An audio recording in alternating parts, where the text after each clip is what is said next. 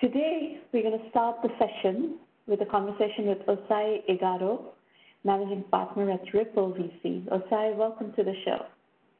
Thank you very much. Thank you for having me.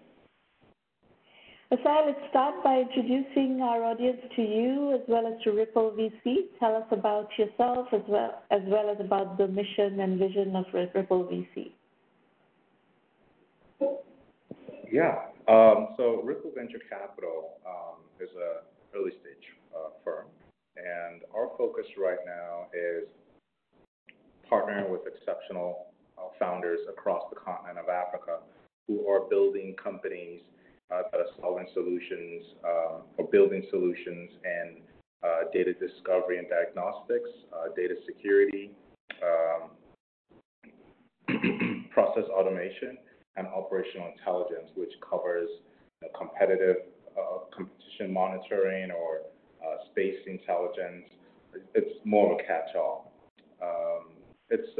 So we're a small fund, $10 million fund, and so we're looking to the main goal here is the grand vision here is to propel the continent of Africa to the forefront of innovation, and we're doing that by partnering with the absolute best entrepreneurs on the continent and working with them and giving them access to corporate partners and a large pool of high-quality mentors to help them build their businesses and grow and add value.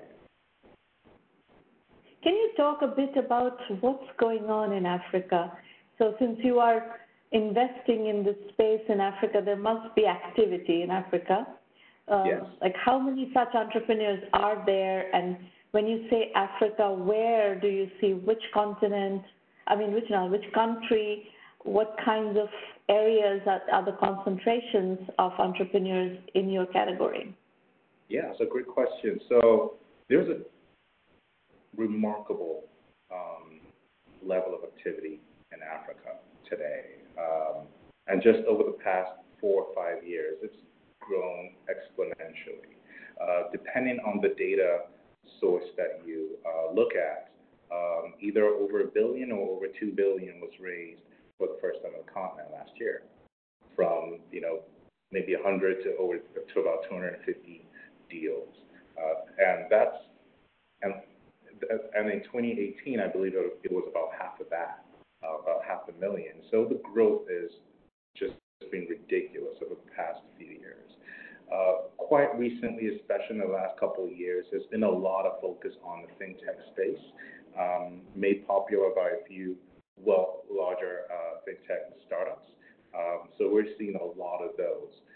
But the areas that we choose to focus on are products that are AI-driven, and where we see the opportunity is in drug discovery and diagnostics, and of course process automation, and absolutely data security, and like I mentioned, operational intelligence and related areas. So let's drill down a little bit on each of those areas. Fintech, of course, we know about what happened in Kenya with around fintech and so forth. So where are the startups, the fintech startups? Where in Africa are the fintech startups? Okay, so yes, so I realize I missed the question. So where most of the startups are based right now, South Africa, Kenya, and Nigeria. Those are easily the 3 largest ecosystems on the continent. And we have emerging ecosystems in Ghana, in Morocco, in Egypt, in Uganda, and Ivory Coast and Cameroon. For fintech startups, majority of them are in Nigeria, out of Nigeria, like the majority of the larger ones. And their focus isn't necessarily mobile money, it's more infrastructure based, because the infrastructure connecting the financial world and Africa hadn't been built. So these companies basically build their companies around solving this problem, and they've been very successful at it. And you talked about healthcare, drug discovery. Elaborate a little bit. Is it clinical trials? Well, where are you seeing the activity around drug discovery? Yeah, so this is also really, one of my favorite areas. It's really exciting. So it turns out that a lot of the genetic codes of Africans is then incorporated in drug manufacturing. So the bottom line is drugs would be a whole lot better, not for Africans alone, but for the whole world, if more of the genome was included in the creation of these drugs. So there's a lot of opportunity there in gathering this data and being able to use it using advanced technologies like quantum machine learning to figure out how to extract useful information from that to build better drugs for humanity, all of humanity. So there's an incredible amount of opportunity there. But are there startups that are working on this problem? Correct. Yes, there is. So one of them And where? is 54 Gene. It's out of Nigeria. So, but they're in, I believe, San Francisco right now, and they're tackling this problem.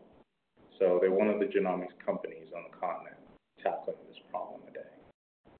And you're saying the concentration is in Nigeria? Sorry, say that again? The concentration is in Nigeria. The activity is in Nigeria. It's by far the largest country on the continent, and with a really young, tech-savvy population, Nigeria today, I would say, in terms of future outlook, in terms of just the potential, is absolutely the strongest ecosystem. There are just so many entrepreneurs here solving so many problems that it's a significant player on the continent. For sure. How many entrepreneurs are operating in Nigeria right now? Oh, that's hard to say. It's a country of 200 million people. That's difficult to say. Just to give you a proxy, in India is a country of 1.3 billion people, and I think there are more than 10,000 startups operating in the country right now. Mm-hmm. So it's not easy to get to those numbers. 2,000, Right. 3,000, 5,000, 10,000 startups, these are not easy to get to those numbers. Yeah, that's correct. In America, 70,000 to 100,000 seed financings are happening. So this is a country of 300 million people, and the numbers are completely different. So it takes a lot of time and a lot of work from the ecosystem to get to those, critical mass of 1,000, 2,000 startups. Very true, very true. And that's why we are working very hard, not just Ripple VC, but many of the other venture firms and angel networks around the continent working very hard, very mission aligned to strengthen the African startup ecosystem and elevate it, to be a proper global player. Yeah. So all of you VCs operating on Africa are focusing primarily on Nigeria then? No, not necessarily. There's a lot of very strong focus in South Africa as well. South African VC firms focusing on South African companies. And there are a lot of African VC firms focusing on the continent. But again, just because the majority of the companies come out of Nigeria, Kenya, and South Africa, it's That's the corridor. Yeah, it's not uncommon to find VC firms focusing on just those three countries. Right. And give us maybe a couple of examples of companies that you have invested in, and tell us what is it that about them that is interesting and exciting. Yeah, so I can't disclose too much, but there are a few interesting companies I can say a little bit about. One company enables businesses build and deploy AI-powered apps with facial recognition and object detection APIs, APIs in the cloud and offline. Um, their ability to do that offline is really significant because not every device is always connected to the internet. And as you can imagine, connectivity is not, it's not, well, Africa is a pretty big piece of land. So it's difficult to assume that the entire continent will be covered with internet. But what is the application of this technology? Sorry? What is the application of this technology? So they're using it for there are a number of different areas that they're applying this test. So one of the easier ones is security, right? Security and in warehousing movements of equipment and robots. That should be doable because those tend to be connected. If it's a B2B application, that would be the connectivity should not be an issue. Yes, so those applications, yes, require. So you meant for the offline one? Well, the offline one would be maybe out in the fields, out in the rural areas, maybe trying to capture data on just. Try not to give away too much, but it just depends on, some businesses apply these technologies in more remote areas where access to internet isn't readily available. The other area is in. If I were this company, I would just scrap all that and focus on the B2B security application and just work on that, and that should be, you could build up to a certain amount of revenue with that, and that's all I would do for the moment. Yeah, that's my favorite aspect of it for sure. But they have, a bunch of customers who are beating down the doors and, looking to cater to them as well, which is fine. So there's that. And there's another company, this one's out of South Africa, really. The first one's out of Nigeria. The second one's out of South Africa. And they use consumer purchase data to provide local retailers and market insight providers with predictive analytics, shopper profiling, targeted marketing, and price optimization.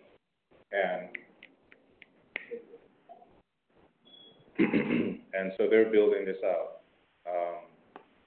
and doing tremendously well. So these are all seed stage companies, very early stage. So on the flip side, are businesses in Africa buying technology readily? Because you're giving all these examples of B2B software. Are the buyers ready? Are the buyers buying? Yes, they are. They are. So these companies are already generating revenue. Good. Great. All right. And they have very massive fan bases. In fact, there are companies. One of these companies, their pilot client ran with them for 6 months, and before the 6 months was over, is looking to renew for 2 to 3 years. So they're a business. Great. Very good. Very good. It's exciting to hear about what's happening in Africa because, yeah, and it's a ballooning population, so it should be over the next decade, there should be an enormous opportunity coming together. So very, very cool. Well, Osai, thank you for your insights on the African market. I hear that you have to go right after this discussion. Yes. So thank you for coming today. Thank you for having me. Thank you so much.